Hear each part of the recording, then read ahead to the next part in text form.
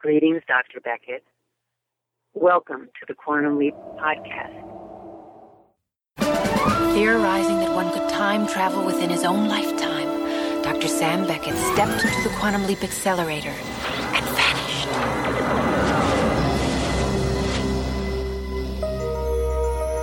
He awoke to find himself trapped in the past, facing mirror images that were not his own, and driven by an unknown force to change history for the better. His only guide on this journey is Al, an observer from his own time, who appears in the form of a hologram that only Sam can see and hear. And so Dr. Beckett finds himself leaping from life to life, striving to put right what once went wrong, and hoping each time that his next leap will be the leap home.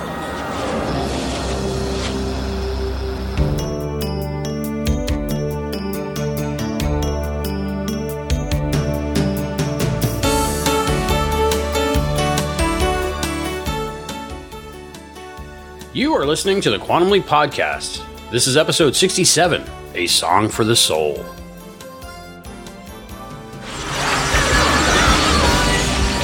You know it's coming back. I've been loving with a bad girlfriend. Oh, you went off the weekend. Sheree!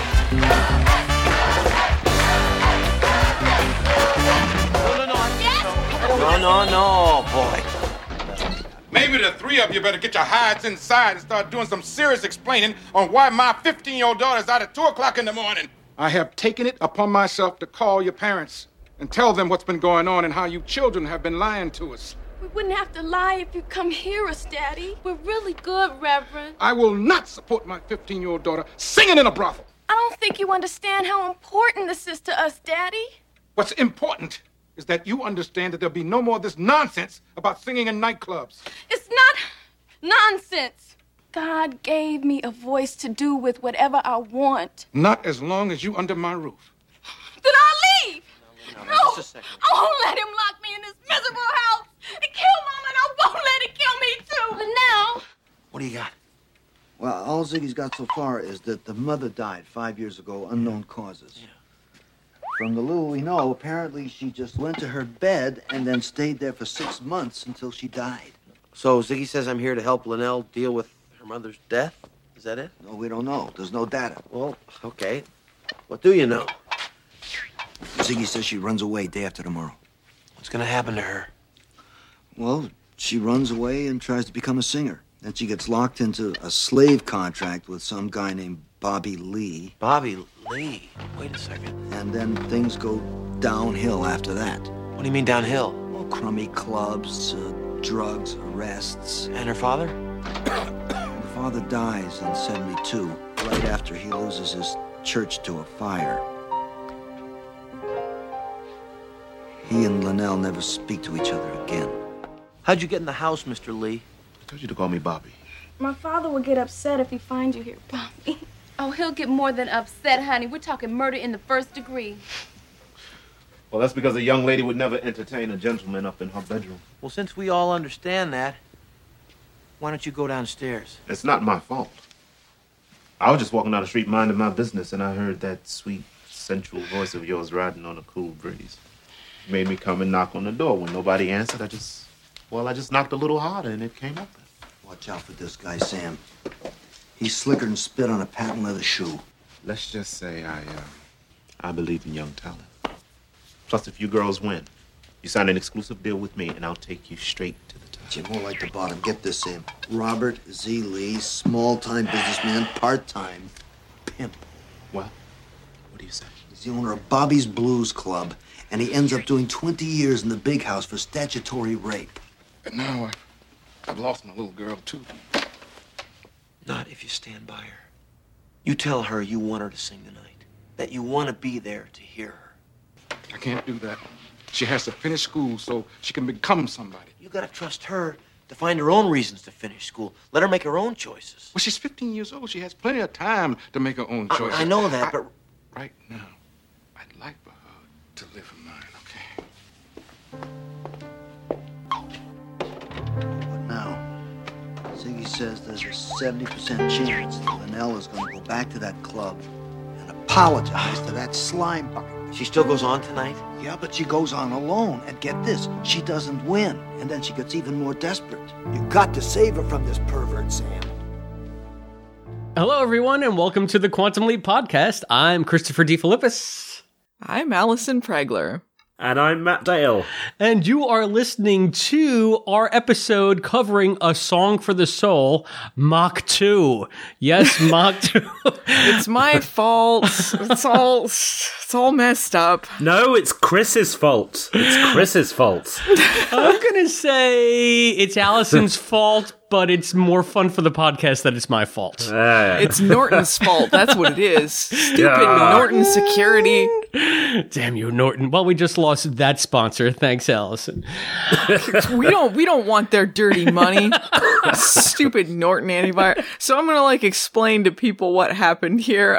So we recorded this podcast already last week or a couple weeks ago. 2 weeks. 2 weeks now. 2 weeks ago.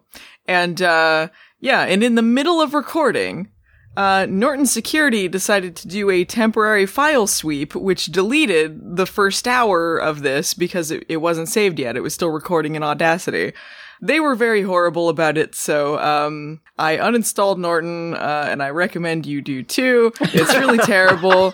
Now we're going to talk an hour about why Norton Security is the worst. Maybe some Quantum Leap will come in here. You know, I will say this, my bad memory working in my favor this time. Right? Because it'll be like it's new. Somewhat spontaneous. Re-spontaneous. 2 weeks has passed. I don't remember any of this. Yeah, you got con plague. You were in bed with a fever, erasing everything from your mind. I've been all about Doctor Who the last 2 weeks, so this will be a fresh return. We've had so much happen since, we discovered that the whole show that we taped wasn't taped. Matt has since been to LA and back. Yes. He went to Gallifrey. I call it Gallifrey West Coast. I don't know what the hell it is. No, it's just Gallifrey. There is no Gallifrey anywhere else, apart from the one in the constellation of Castorberus, but yeah. In terms of non-fictional ones. The con is just called Gallifrey? Yes. What a bunch of nerds. Yeah, well, Gallifrey 1. That's amazing. Yeah, biggest and best Doctor Who convention. Amazing experience. You've been doing that for years now, right? Yeah, it's been running 31 years now, and oh my god, I've gone to about half a dozen of them. Wow, so I'm still a comparative baby. That's really cool. Yeah, you're still cooler than both Allison and I. So that's kind of a low bar, though. He's got you saw that picture. He had that cool jacket on. We know he's always been cool. That was a sweet jacket, not a cool jacket. Oh, for a sweet baby boy? For a sweet boy, not a baby boy. Oh, okay, sweet boy. Which jacket? What? that picture you posted with that sweet brown jacket. Oh, God. Oh, this is great. We're just going to dick around for an hour. I tried to forget about that. Yeah. Well, I should give some context to why I said it could have been my fault that we lost most of Allison's recording for the last episode. I don't know how or remember why, but for some reason, the dreaded B-word episode came up in some context.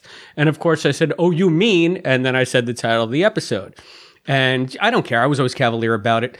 And Matt actually stopped and said to me, "If you knew how many stories I have verified of things going wrong with electronics with this episode," and guess what? Now, in my mind, it's still a coincidence. I hold no sway with this superstition, but I'm just going to play it safe. I'm not going to say it ever again on mic. Let's be clear here. I did say that during the first recording. In my heart, I'm with you, Chris. And if anyone has read my book and read the episode entry for that, you'll see I do have some affectionate things to say about the fans that buy into that. But it did happen to us. We did succumb to the curse that I don't believe exists. We didn't believe, and our hubris came back to get us. Norton antivirus was the devil all along. Oh my goodness. Well, Anyway, it's nice to be back on mic with you guys, even if we have to rehash some stuff. It won't be a rehash. Talking about the devil ties in with Song for the Soul. Because there's the religious aspect in the church, see? Yeah, that Al stuff. Yeah, all that Al stuff. Yeah, Al says some stuff about the devil, doesn't he? We researched for this show a few weeks back, and it probably shows. Have you guys watched it again since? No. Okay, good. So we're all working from notes from January, basically. I didn't save my notes. I deleted them before we had finished the thing, but because it helps me to sort through them if I delete the parts we already talked about. So I do the same. Anyway, I decided this time I was going to go loosey goosey. I only wrote a couple things I wanted to remember, but then I'm not going to pretend like we're talking about it for the first time. I'm just just go with the flow. Yeah, so there will be genuine spontaneity here. There will be forced spontaneity here. Maybe. I don't know. Because we are going to rehash some stuff. But I think that I like the tenor of this version of this episode better already. Yes. I have to be honest with you.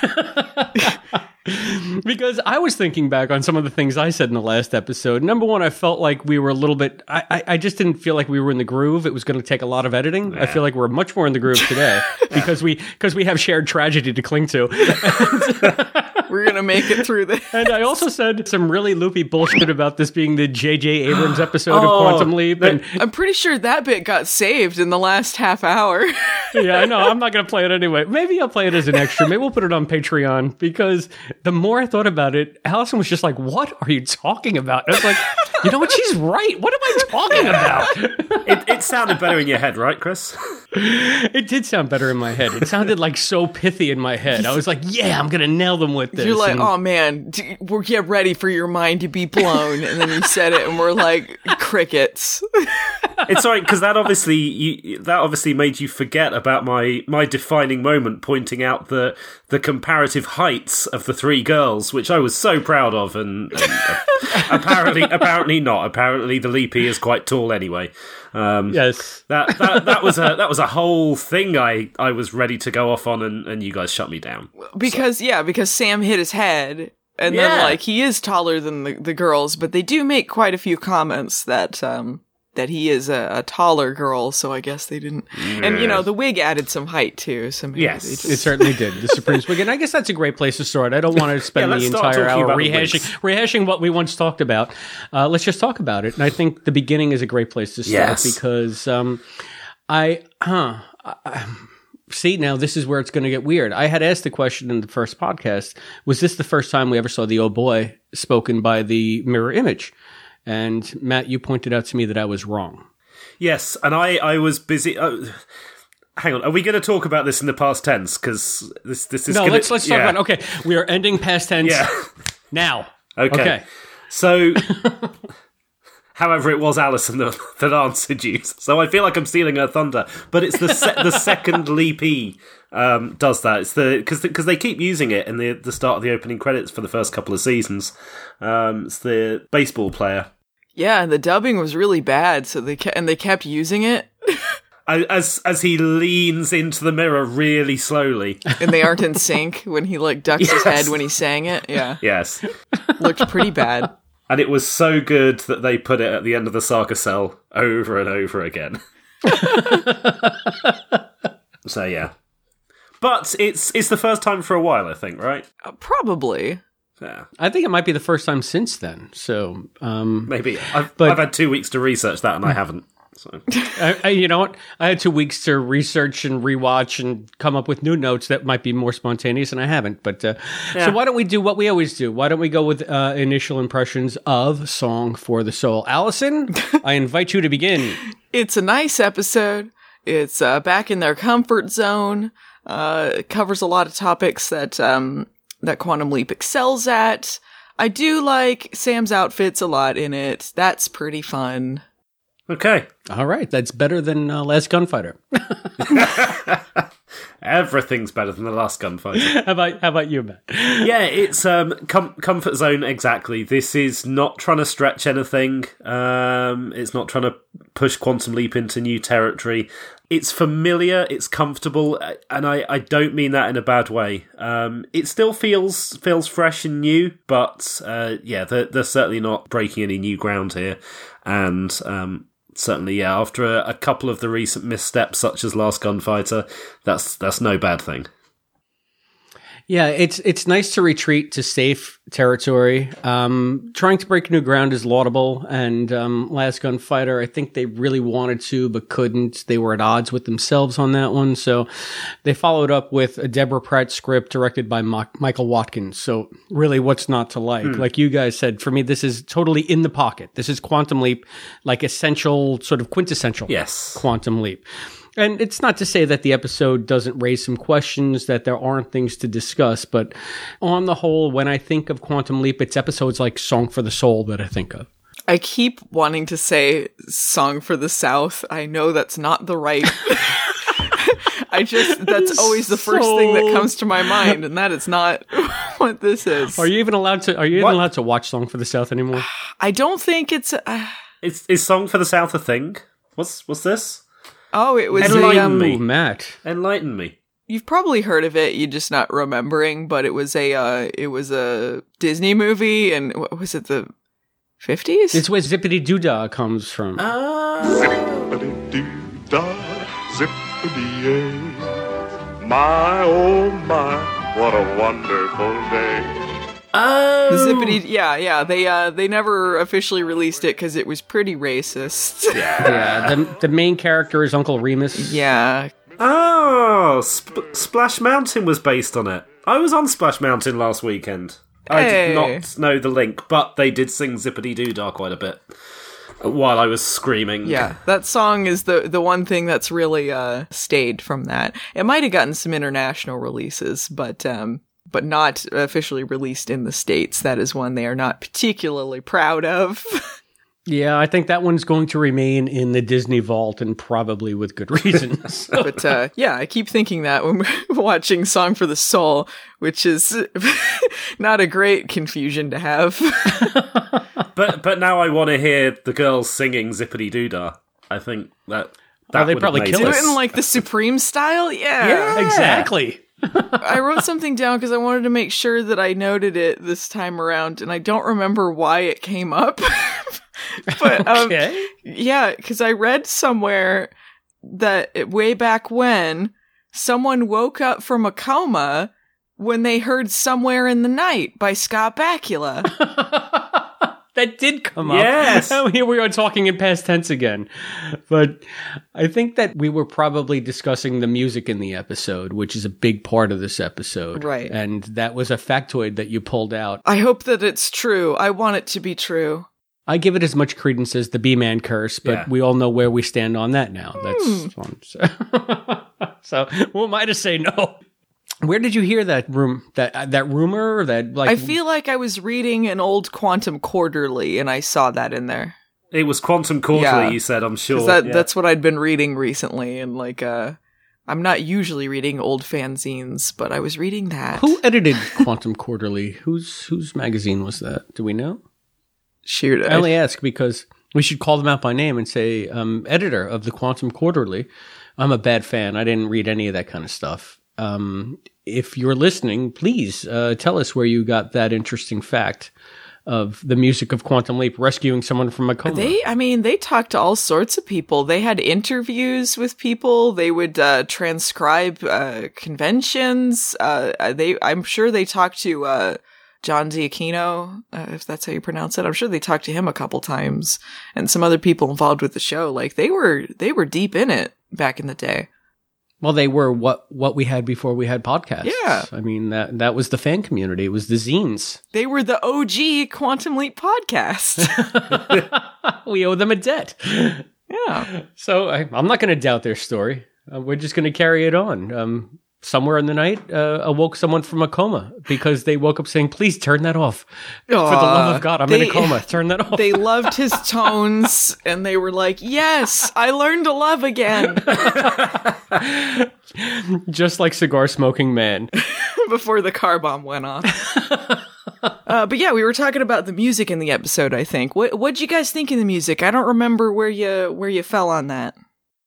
I mean, it's Motown. What's not to love about the music? I mean, I have some issues with how the music was used in a couple of scenes.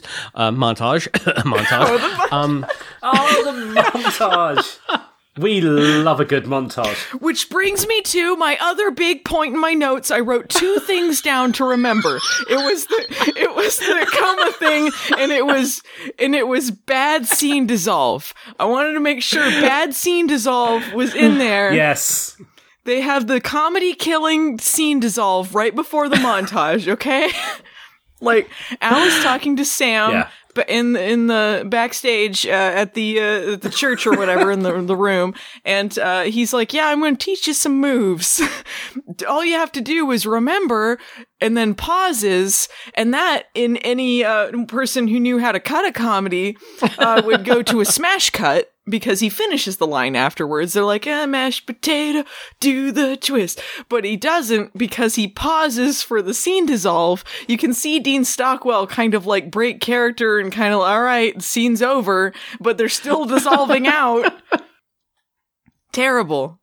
Alison, have you ever tried putting together like a fan edit of some of your favourite shows where the only changes you make are adding in some smash cuts? Because I feel like there's a whole market out there, you know, stuff completely re-editing, adding in deleted scenes, taking out the bits that you think are a bit flabby. Just add some smash cuts in. Alison's happy. I'm sure George Lucas would invite you to Skywalker Ranch. You could put in some CGI too. Yeah, exactly. Oh, all those silly wipes that Lucas loves. No. Get rid of the wipes. Wipes can kill a comedy too, for sure. It certainly cheapens it. Yes. Listen, not if it's a star wipe. Nothing beats a good star wipe. No. They should have had like a monkey wipe on Quantum Leap. Complete with yeah, they had a sound effect over it and like a slight zoom in. Oh, and here I started the show saying I felt like we're more in the groove, and we're now more than ever talking about nothing. So yeah, I like that montage though. Yes. I like that montage. Like, I love when Al teaches Sam to dance. That's pretty good. And I like that they just got random reactions from Dean Stockwell. They're like, I don't know, kind of like shake your head, do a face palm, like, oh, they're doing bad. And that's everything about that montage just screamed filler. It was just dumb filler TV montage nonsense. Yes, but I still liked it. Would have been better with Foreigner in it. Everything would be better with Foreigner. I kind of like Do You Love Me better than I like Foreigner. Yeah. Do You Love Me because they don't know what love is yet. Do You Love Me is a little bit more innocent. Although he doesn't know what love is. He wants her to show him. Oh, tough call, Matt. Yeah, right? I'd heard that Scott Bakula did not practice the choreography for this episode, at least for those scenes. Like, I'm sure the one at the end he did, but the ones where he's not supposed to know what he's doing, he just didn't, so it would be more realistic. Yeah, and they really played that in the very beginning. You know, the opening scene where he's on stage just completely, messing up. I got a genuine chuckle out of that. I think Scott can be very physical, but also very subtle. And in this one, it showed more because he was dancing against, two girls who obviously were just like, WTF, this is our routine. And he's doing his best, but he's just stinking on ice. And it reminded me of the scene in, which is maybe my favorite scene in all of Quantum Leap, when he was Mr. Scrubbo in Captain Galaxy and Future Boy. Yes. At the very end of the commercial, he just tosses the box over his shoulder. I still laugh. I can't help but laugh every time I see it. I just think of it.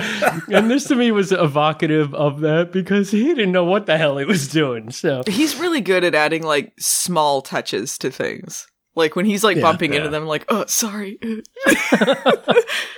Their expressions were really good too. Their reactions were funny. And it also helps that he sticks out like a sore thumb. I mean, they're maybe 5'6", 5'7". He's like a big 6'1" dude in a dress.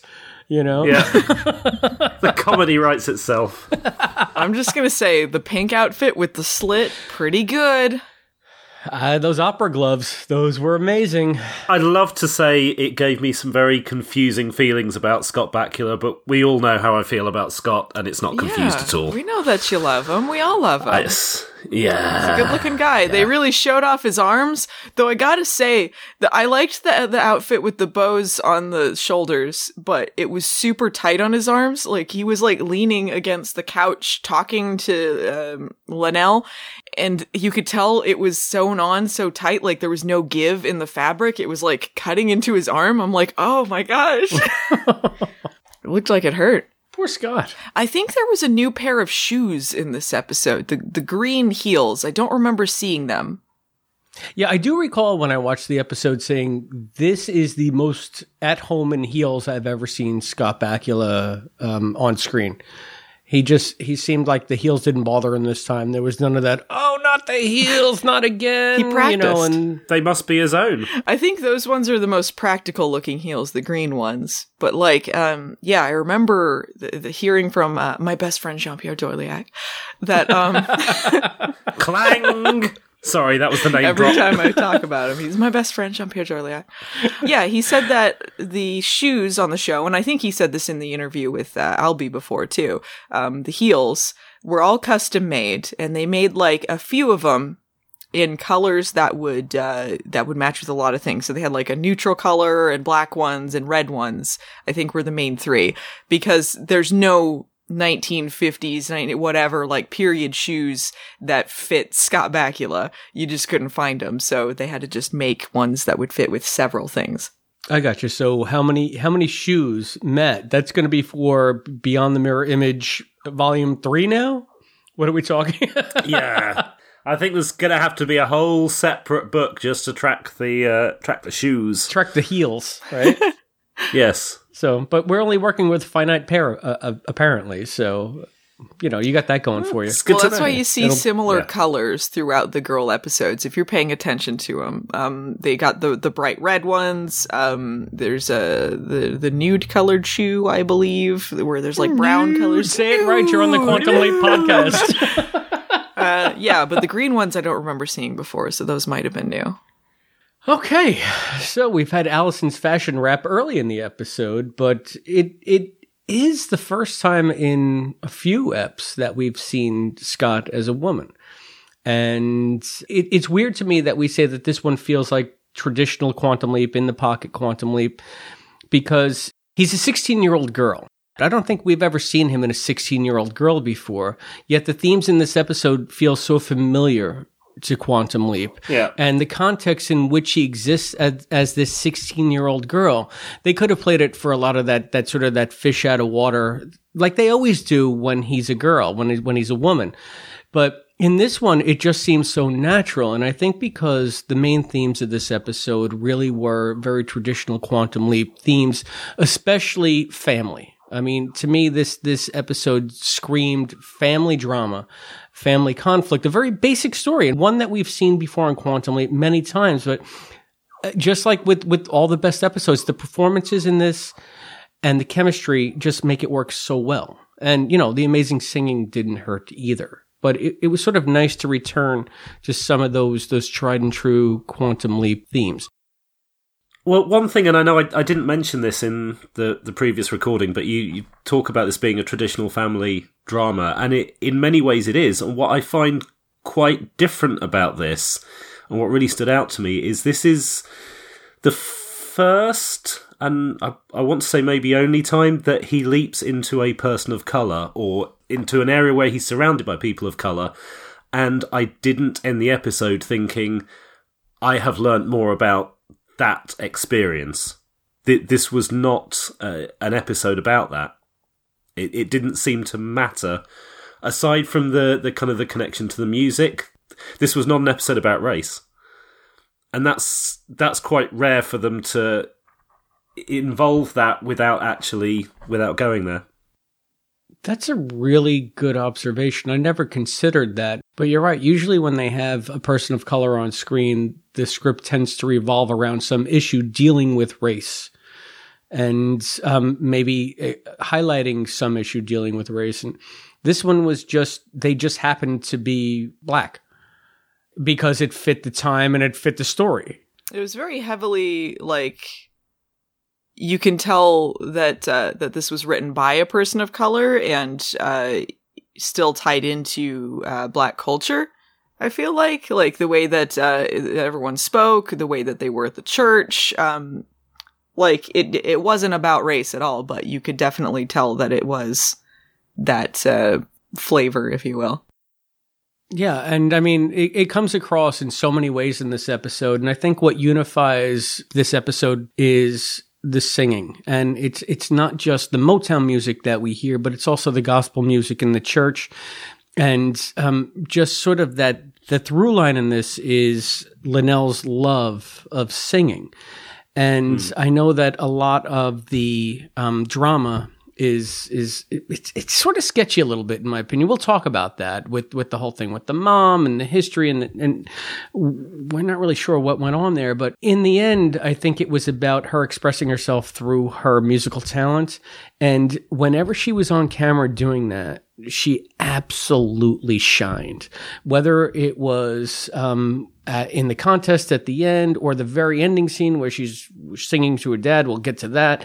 But even when she's just in church singing the hymns, she just seems to do it with such abandon and such just love. And it was so genuine because she was so good at it that it just took you along. And I think that, having that as sort of the connective thread that brought all of this drama together is really what is most memorable in this episode, in my opinion.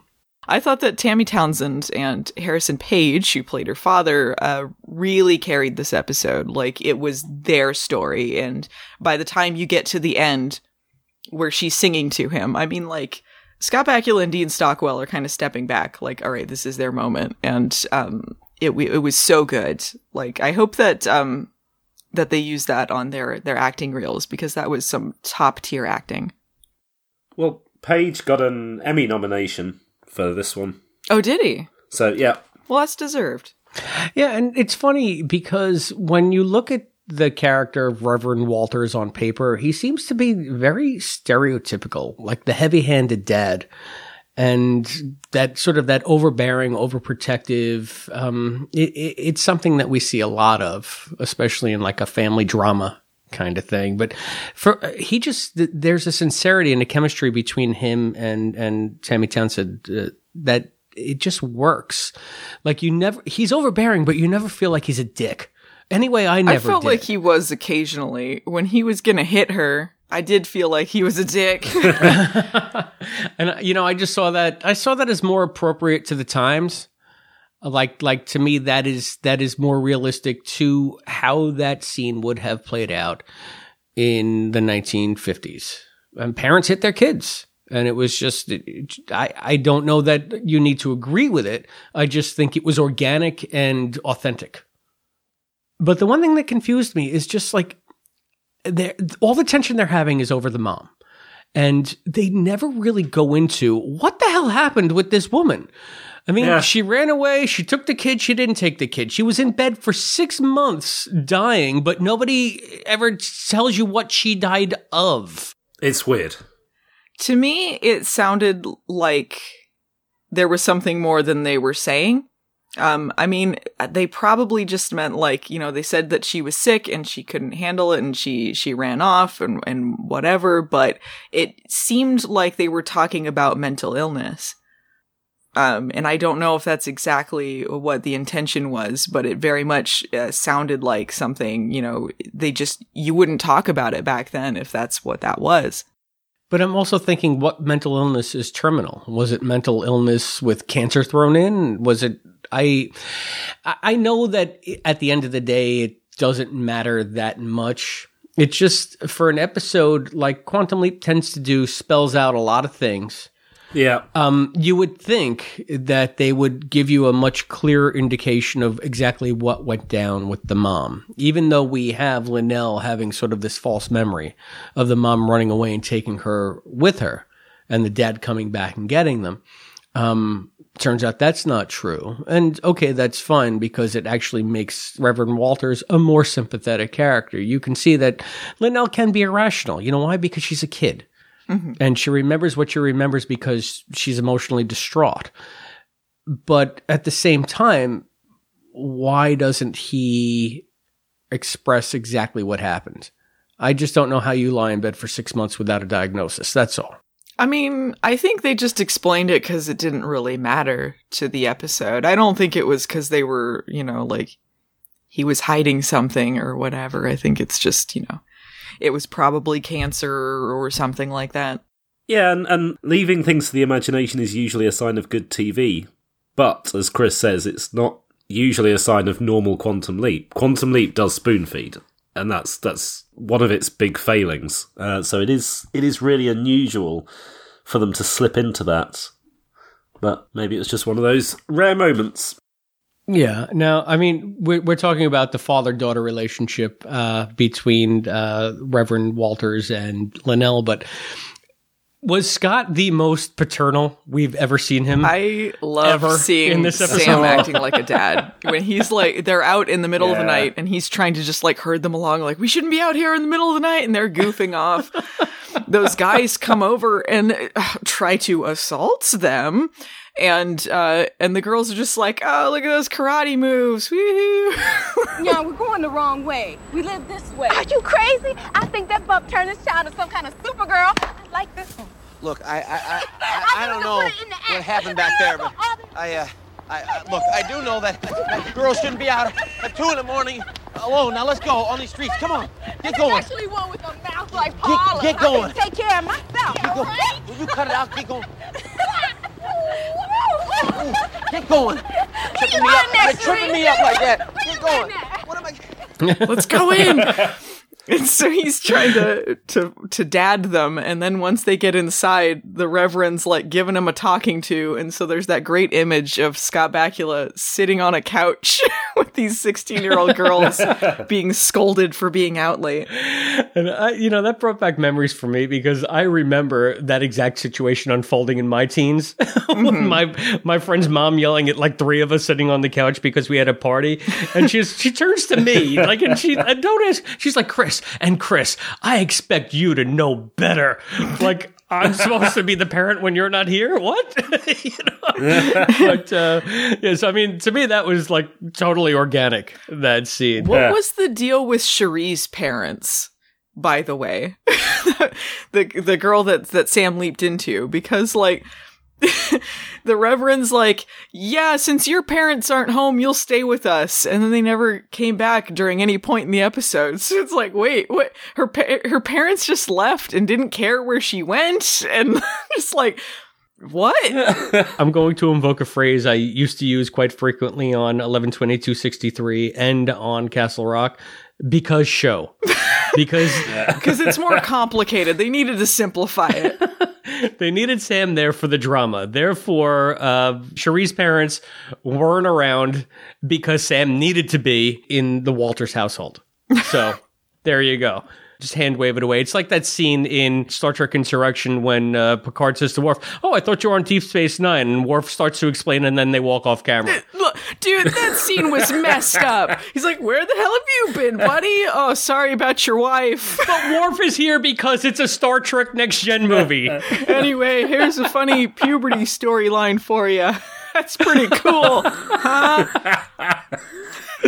You're going to get acne in this one, huh, Michael? You're going to love it. Sorry about your wife, but you're comic relief. Wish I'd stayed on Deep Space Nine. Yeah.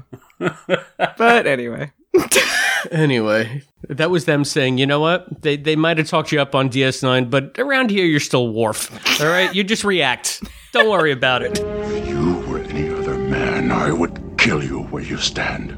So yeah, just one other point about the relationship element.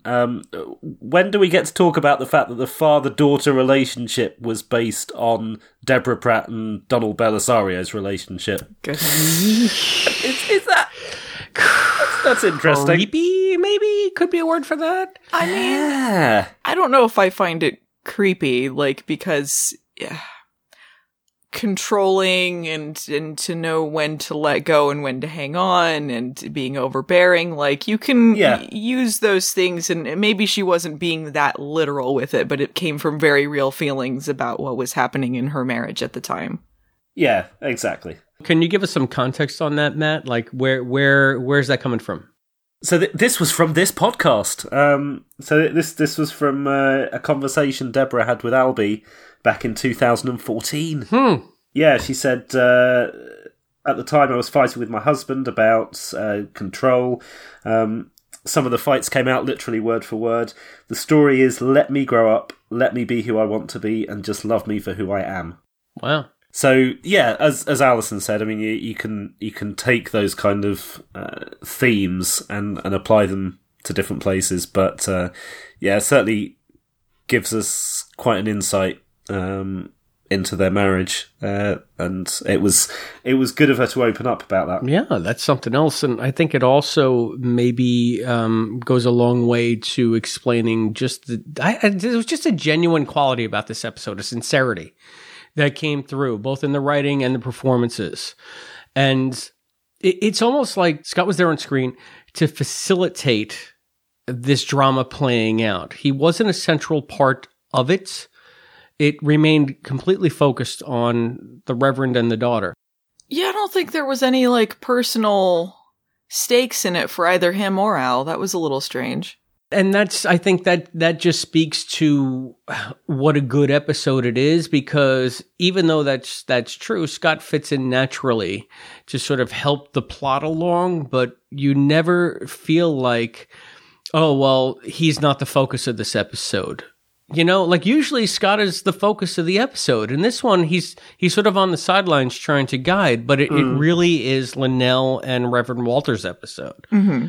And I guess that comes through because of where it came from in Deborah's life in the writing. It's just like, wow, that is an interesting wrinkle. And I think it gives the episode a lot more depth. An already good episode is better for knowing that, in my opinion, even though it seems a little weird, but not when you put it in context. And, you know, no one's here to speak ill of Don or Deborah or, you know, speculate on their relationship. I mean, without it, we wouldn't be here. Considering they got divorced during the course of the show, I think it's at least public knowledge that, you know, that their marriage was not working at that time. So, yes. So, I mean, I guess from pain comes art, and we reap the benefits. So thank you, Deborah, for being so honest and, you know, being so vulnerable and letting this out. I'm sorry I made fun of Dreams. Well, you know, this just further proves that Dreams was a fluke. She's usually a very solid writer. True. Yes. I wanted to mention, to bring things back to Song for the Soul, Bobby Lee being played by the villain from Coming to America. Just let your soul go. Just let it shine through. Just let your soul, baby. I remain convinced that these two are the same character, and he's aged well. He had to change his name because of all the dodgy pedo stuff, and he moves to Queens. They're both sleazy. They look like Eric LaSalle. He's so good at playing this kind of character. I think Coming to America is a spin-off. We saw in Coming to America that it was a spin-off of Trading Places. So yes. I'm guessing then Quantum Leap takes place in the Trading Places universe. Oh my gosh, there was that line I really loved in this episode where Bobby Lee's looking in the mirror. And he goes, as fine as they come, baby, as fine as they come. Yeah. And Al's behind him. You mean as slime as they come, jerk? Jerk. Yeah, I mean, I to me, seeing Eric LaSalle in this is just, because I only know him from Coming to America. I know that he had, he's had a long career since Quantum Leap, and he was on ER for a million seasons. Oh, and right, yeah. Matt, didn't you, during your con experience, come across some kind of Eric LaSalle memorabilia? Yeah, I went. Well, not specifically, but yeah, I went on the Warner Brothers studio tour, and they still have all of the badges from the ER main cast. So amazing. Yes, while I was there, after recording this the first time, I sent my wonderful co-hosts a photo of Eric's name badge. We wouldn't have had that great anecdote if we had kept the first one. Yeah, true. I'm not going to try and make any assumptions that he's the same character in ER somehow turned good and got into a career in medicine. Well, every character he plays is because he's leaped in, and he's an evil leaper. So, oh, there you go. There you go. So it's Aaliyah, really. But yeah, I don't think that you can really compare his character in Coming to America, who was just basically an arrogant douche, to, as you said before, Matt, this pedophile rapist that preys on underage girls. I mean, we had that amazing scene after that nonsense montage where he just oils his way up into this 15-year-old's bedroom. Who does that? Who just is just walking by and then hears these girls singing and is like, let me just wander on up there. Yeah, I mean, because that was a genuine story. He was waiting. He was waiting for the Reverend to go out. He was waiting for a time when he knew he could slot himself in without supervision and maybe see what he could get away with. And it's just like, what a piece of shit. And he really sells it because he's reprehensible, but at the same time, he's got that charm. He's Eric LaSalle. I mean, he's got a presence about him. He can, he can really make you sort of like, I don't know. Maybe I'm just smitten with Eric LaSalle, like Matt is smitten with Scott Bakula. I don't know. Imagining someone seeing him and going, hee. That was my 15-year-old girl from 1953. What? It didn't? No, not authentic. I don't know if Eric does any conventions, but if he does, Chris, I'm taking you along to one, and I'm gonna push you in front of him. Well, now it's just turning into a creepy laugh. I'm your number one fan. I have to say, I mean, for as big a piece of shit as he was in this episode, he was amazing. He was so good. And I think that, Bobby Lee may be one of the better villains in Quantum Leap because, he's somewhat two-dimensional, but we have an actor playing him with as much depth as I think an actor can play him with. And they were lucky to get Eric LaSalle because otherwise he just would have been a slimeball bad guy. I think with LaSalle and sort of the presence that he has, you can understand why Linnell, even though she's desperate to get out of that house, might fall sway to his charm because he is very charming. Yeah, he has that that presence and that charisma that a lot of really great manipulators have. They don't just come off like disgusting douchebags. Like, they come off as likable and smart and like they're gonna get you somewhere, or they really care for you and just you. And he wasn't even being that good about hiding it. He had that dress and he's just like, it was for some other group that I was trying to put together, but it didn't work out. So here you go. This is for you, baby. Right. And she was smitten nonetheless. So. But I gotta say, that jarring transition between him sort of oiling his way and then all of a sudden they're looking around after rehearsal saying, "Where's Linnell? Where's Linnell?" He's back there trying to rape her, basically. Yeah. And this is one thing in the episode that made me say, okay, what the fuck? Because Al pops in, he finds her, and then they use this moment to do like an effect shot where he tries, you stop doing that and don't do that to her. Why wouldn't he just call Sam immediately, come and rescue this girl? Yeah, they were playing it for comedy. Like, he was going in there and then Al's like, yuck, like he's kissing him or something. And like, I don't think that was the right time for that. It's like trying to get between them and, I mean, I sort of get it in the context of the show. Al would maybe want to jump in because he's just as heroic as Sam, and it just, to me, like he would be smart enough to know, like, wait, I can't prevent this. I am a hologram. Yes. Maybe he should have done that, like, after he tries to go get Sam. Yeah. It just felt, I don't know. It didn't feel like it tonally appropriate. Right. And it was, I don't know if I'd call it a misstep, but it was just very incongruous. And it seemed to deflate some of the drama from a scene that was very dramatic. Yeah, do you think maybe that was intentional? That they just wanted to take the edge off it a little bit? Yeah, that's what I think. I don't know what time slot it was being aired in, but maybe they just felt it was a little bit too much. Maybe because it wasn't like a very special episode kind of thing, so they were trying to like lessen the impact. I guess. But yeah, I don't think it was the right move. Yeah, I mean, I know that we've discussed rape culture a lot on the show, especially since Raped. And while watching this episode, I thought of a lot of the things that we were discussing in that episode. And just once you get to recognize it, how prevalent rape culture is in popular media. And this to me was a prime example of that. So to have them sort of pull back and maybe play it ham-fistedly to take an edge off, it just doesn't ring right to a modern sensibility, or I guess a more enlightened sensibility. That sounds douchey of me to say, but I just think that we're in a completely different place societally now than we were then. And it renders that scene problematic, even though on the face of it, they do the right thing and they stop Bobby Lee and everybody, is like, get away from this scumbag. They just falter in that one moment. I don't think they were excusing it or acting like it wasn't an assault, but I do think, it didn't, they undercut it a little bit. So I think like they just made a misstep in the tone. I wouldn't necessarily call it a rape culture. I mean, the way he was acting was rape culture for sure, but I don't think like the show playing it that way was necessarily that.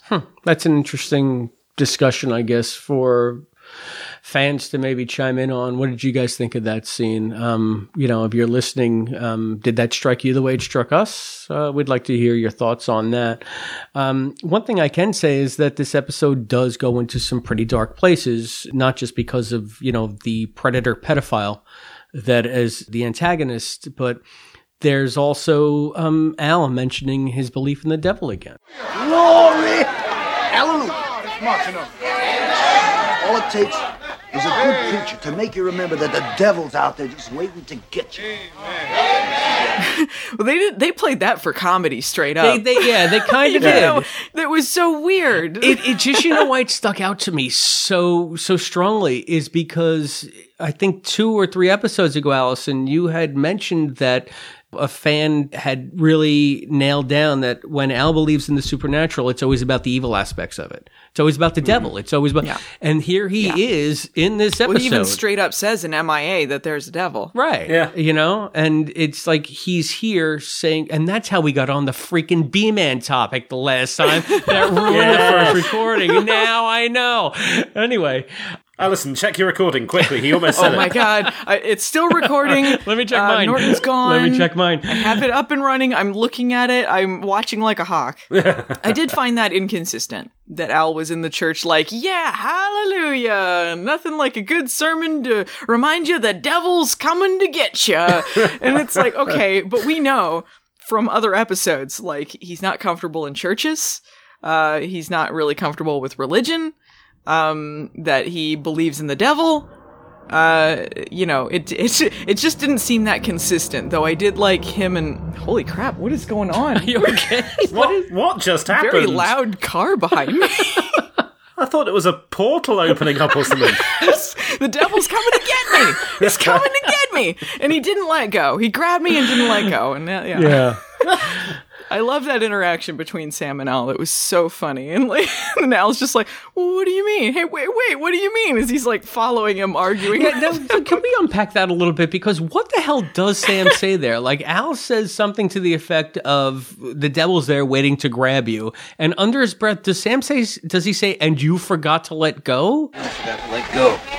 He said he must have grabbed you and forgot to let go or something to that extent. I didn't understand the joke. He's saying that Al's devilish. I don't know. Usually when I say I don't get it, it means no, I understand the joke. It's just not funny. In this case, I literally do not get it. You know? Yeah, he's talking about the devil grabbing someone, and then he said he grabbed Al and forgot to let go. Like, Al's, mischievous. I was as confused as Al was in this. Maybe, you know what that reminds me of? There was a scene in, Good Morning Peoria, where they got the rock and roll and they're holed up in the radio station, and Sam's on the roof with Al, and he's like fixing the antenna or whatever they're using. He's like fixing something up there. And, Al's looking, down at like this big crowd of people. And, I don't know what he says to Sam to lead up to this, but Sam's like, you got some horde repellent? And he kind of laughs at his own joke. And then Al's like, what?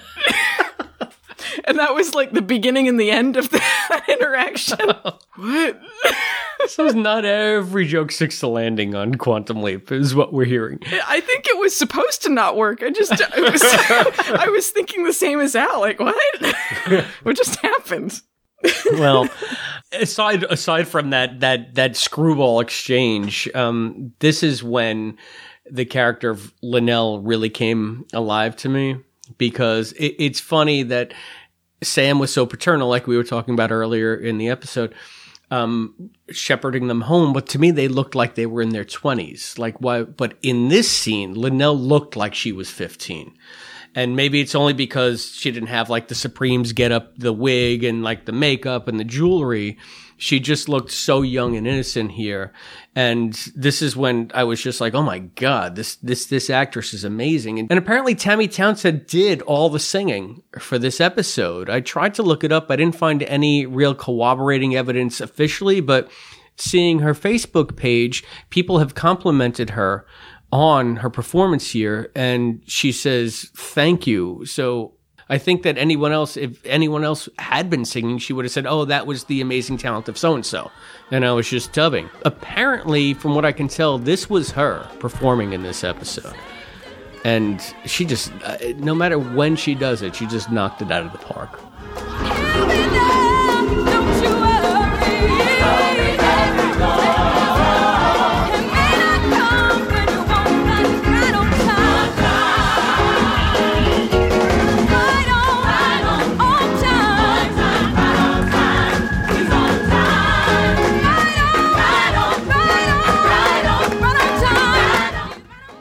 I don't think they ever dubbed someone else with someone else's singing.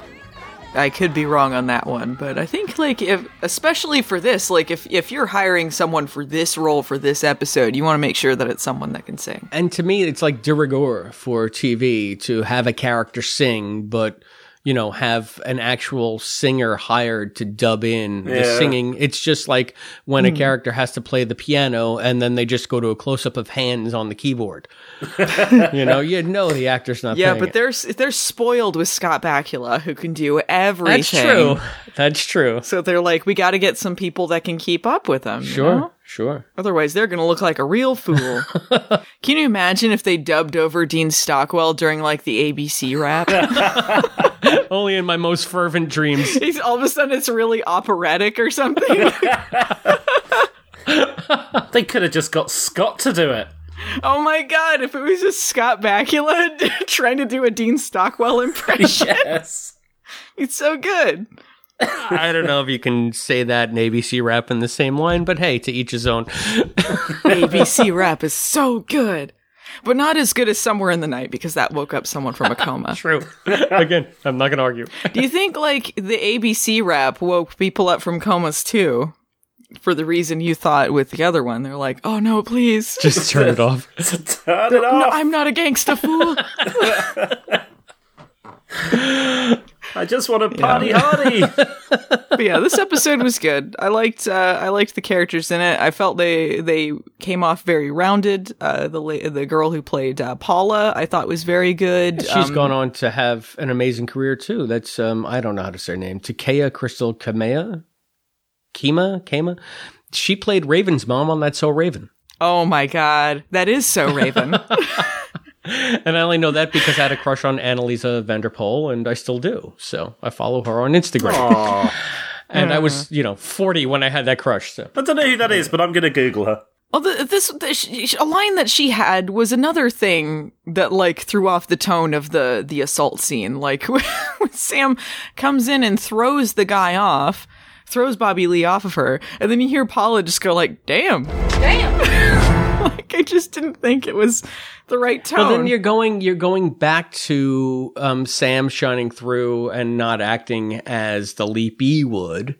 And I think that's more what they're commenting on. I just felt like they were going for a comedy dam, not, Yeah, a comedy dam, because she can take this relatively big guy, just like their 15, 16-year-old friend can give a flying noodle kick to these thugs in the street at the beginning of the episode. I mean, there was an upskirt shot when he does the noodle kick, by the way. Oh, I'll have to watch that on freeze frame. Yeah, but, overall, though, I did like her deliveries in this episode, like when they're doing the dance, and she's like, you dance like a white girl, or you move like a white girl. And I really think that it was her performance and Tammy Townsend's performance that really sort of helped the aspect of this show where Scott had to be part of a group of 15-year-old friends. And the way that they just looked at each other and sort of like the body language around each other, it just felt like they were friends that had known each other for a long time. With just some of the asides, just some of the smirks. And I like the way they were able to work that in. I especially like the scene in the bedroom. Didn't even have Scott in it at all. It was Paula and Linnell. Mm-hmm. And Paula was just like, why are you doing this? We can find somebody else besides Bobby Lee. And she just says it straight out. Why are you doing this? Doing what? Don't play stupid with me, girl. You're gonna give it up to that creep so you can sing tonight. I'm not gonna give up nothing. I'm gonna apologize so that we can sing. Don't use me for an excuse. If you wanna lay down with that old man, do it because you want to, not for me and Cherie. To me, that's very powerful stuff and something a friend would say to a friend. And I like that they included it just with two of the, ancillary characters. It wasn't something that involved Sam coming in to save the day. And speaking of Sam not saving the day, this sort of breaks Quantum Leap a little bit because you have Linnell going off to do the contest and the father at the very last minute just saying to her, listen, you go out, you win. And even though he kind of skulks out at that point, like he's lost her, her entire demeanor changes. The second that he shows his support, she becomes like strong, confident. She basically tells Bobby Lee to go fuck himself. She's like, I'm not winning this for you. I'm winning this for me. And usually at the end of an episode, we have Al on the hand like, blah, blah, blah, blah, blah, Sam, and they do this, and she has a singing career, and they stay together, and his church thrives. And the only thing we have at the end of this is her coming back to the church and singing that amazing song to him. And just thinking about it now, I'm choking up because I can't watch it without crying. It's so beautiful. I sing because I'm happy. I sing because I'm free.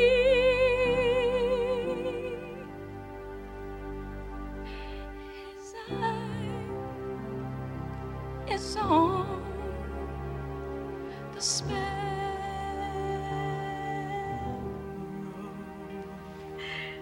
And I know he watches me.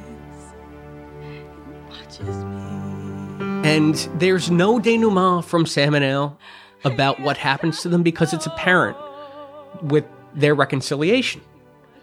And it was just a perfect moment to end the episode on. And I guess what they just have Scott look at Dean and then he leaps. And I mean, yeah, it was really their moment. And you can tell that those are real tears. You can tell when people are acting like when it's real.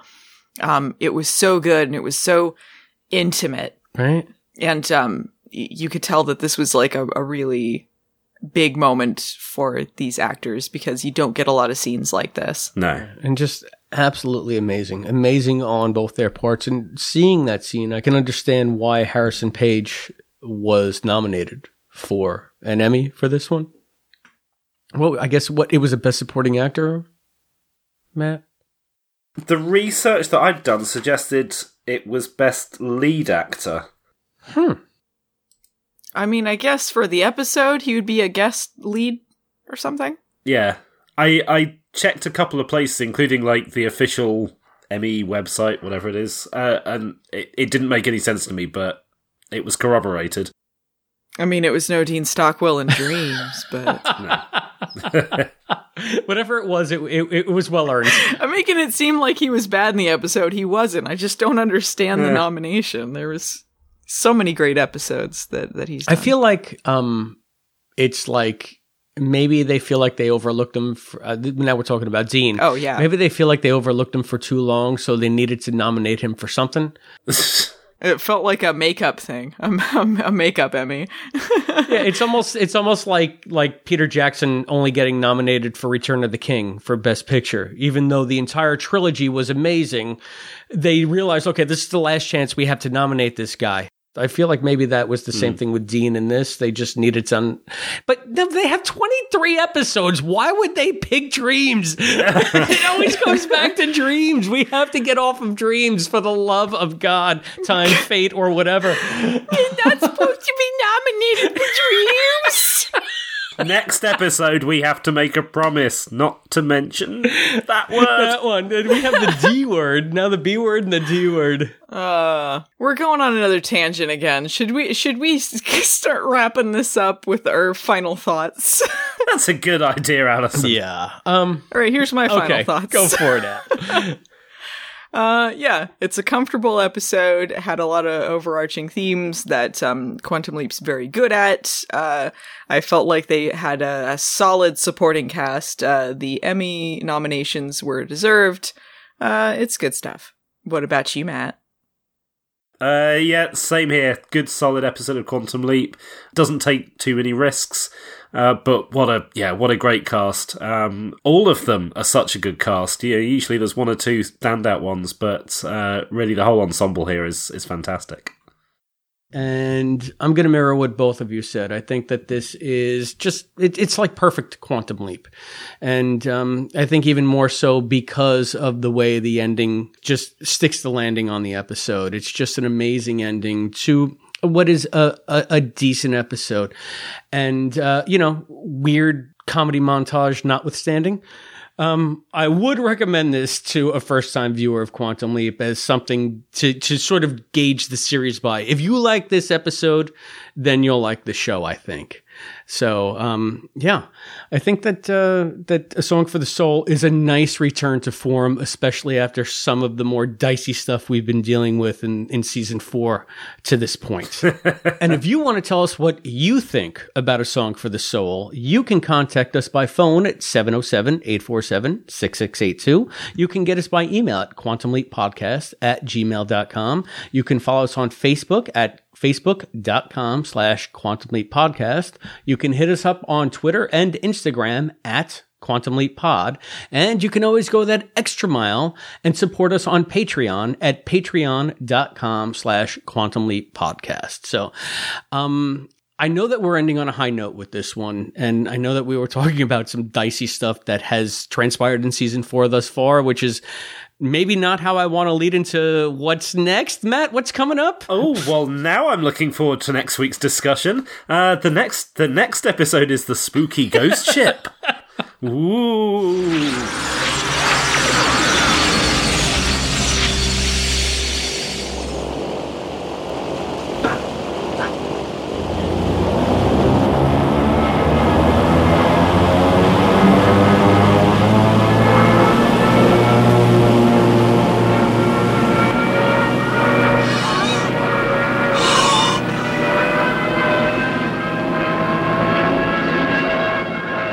Maybe that was part of why what happened last time. We had a double whammy. Yes. We had the Bermuda Triangle and the B word. Are we not allowed to say ghost ship now? Is that a thing? Well, we'll see, I guess. What, you don't know about the Bermuda Triangle curse? No, I know about the Bermuda Triangle. I did a whole flip side about the Bermuda Triangle after I went through the Bermuda Triangle, and oh my gosh! How do we know we've really been talking to you? Christopher DeFilippis died in 1943. One of those ships. All right. But Chris wasn't one of the survivors.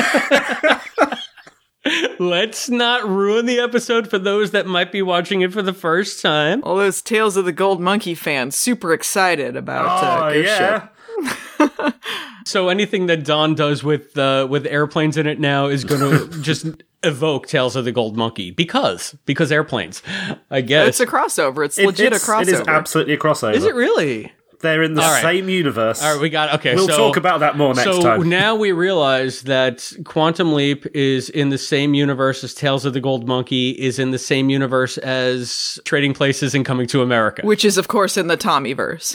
Yes, everything's in the Tommyverse. The Tommy Westfall verse, not the Tommy Thompson verse. Yeah. Just so we know. No, I mean both, really. Yeah, really, the Tommy Thompson verse is in the Tommy Westfall verse. So, do we have evidence that Tommy Thompson is not Tommy Westfall?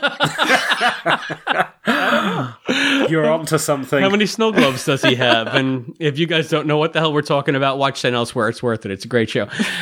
So that should keep you busy until the next episode of the podcast. But I would also urge you, until we speak again, keep your harmonies tight. I've been Christopher DeFilippis. I've been Allison Pregler. And I've been Matt Dale. And we'll see you next time. Peace. Thank you for joining us for this episode of the Quantum Leap podcast, hosted by Allison, Matt, and Chris, with voice talent and contributions from Hayden McQueenie and Zoe Dean. Visit us at quantumleappodcast.com. To support the show, please go to patreon.com/quantumleappodcast. The Quantum Leap podcast is edited by Albie, Christopher DeFilippis, and Allison Pregler. The executive producer of the Quantum Leap podcast is Albert Burge. Juan Miro, Christopher DeFilippis, and Hayden McQueenie are the co-executive producers. Morgan Felden is the producer. The thoughts expressed on this podcast are those of the individual and do not necessarily represent those of the Quantum Leap podcast, its partners, or affiliates. The Quantum Leap universe and all it contains is the property of Belisarius Productions and Universal Television. The Quantum Leap podcast is not affiliated with Belisarius Productions or Universal Television, and no copyright infringement is intended. Please visit barrenspace.com for this and other amazing content. The Quantum Leap podcast is a Barren Space production.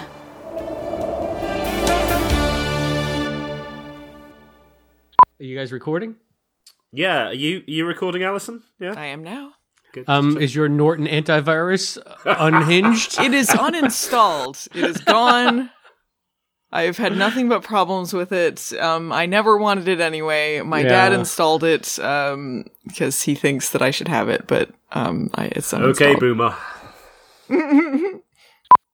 Yeah. The main character is Uncle Remus. Yeah, because I don't think I've ever seen. I might have seen it on Wonderful World of Disney when I was a kid, but I don't have any real memory of it.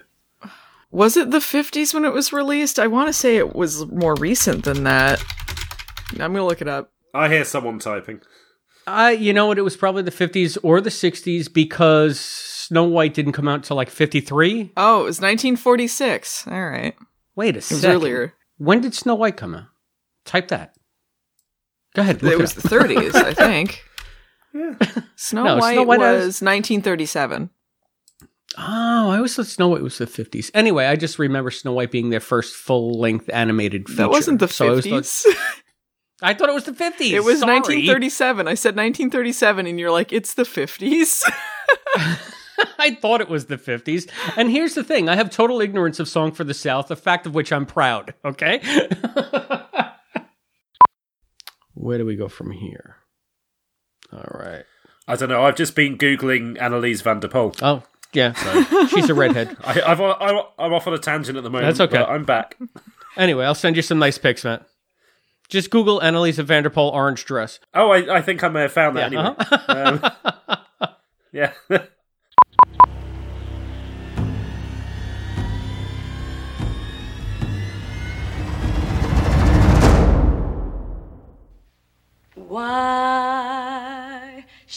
the shadows fall.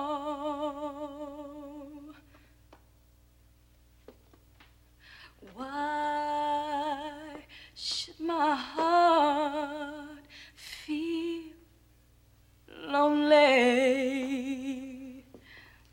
and long for heaven and home? Since Jesus is my portion,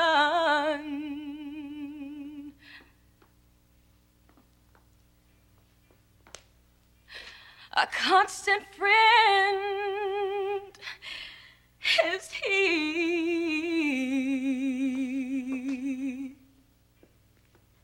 His eye is on the sparrow,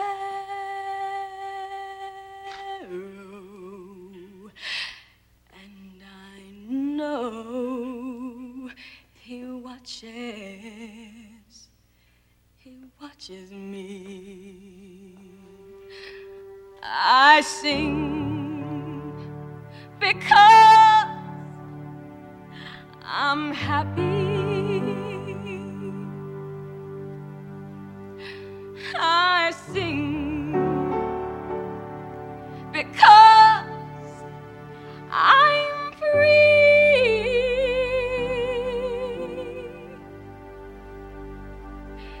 His eye is on the sparrow,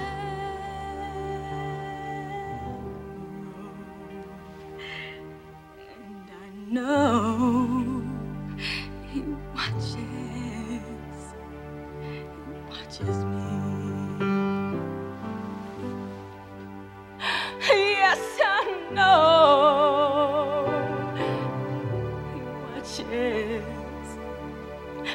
he watches me. I love you, Daddy.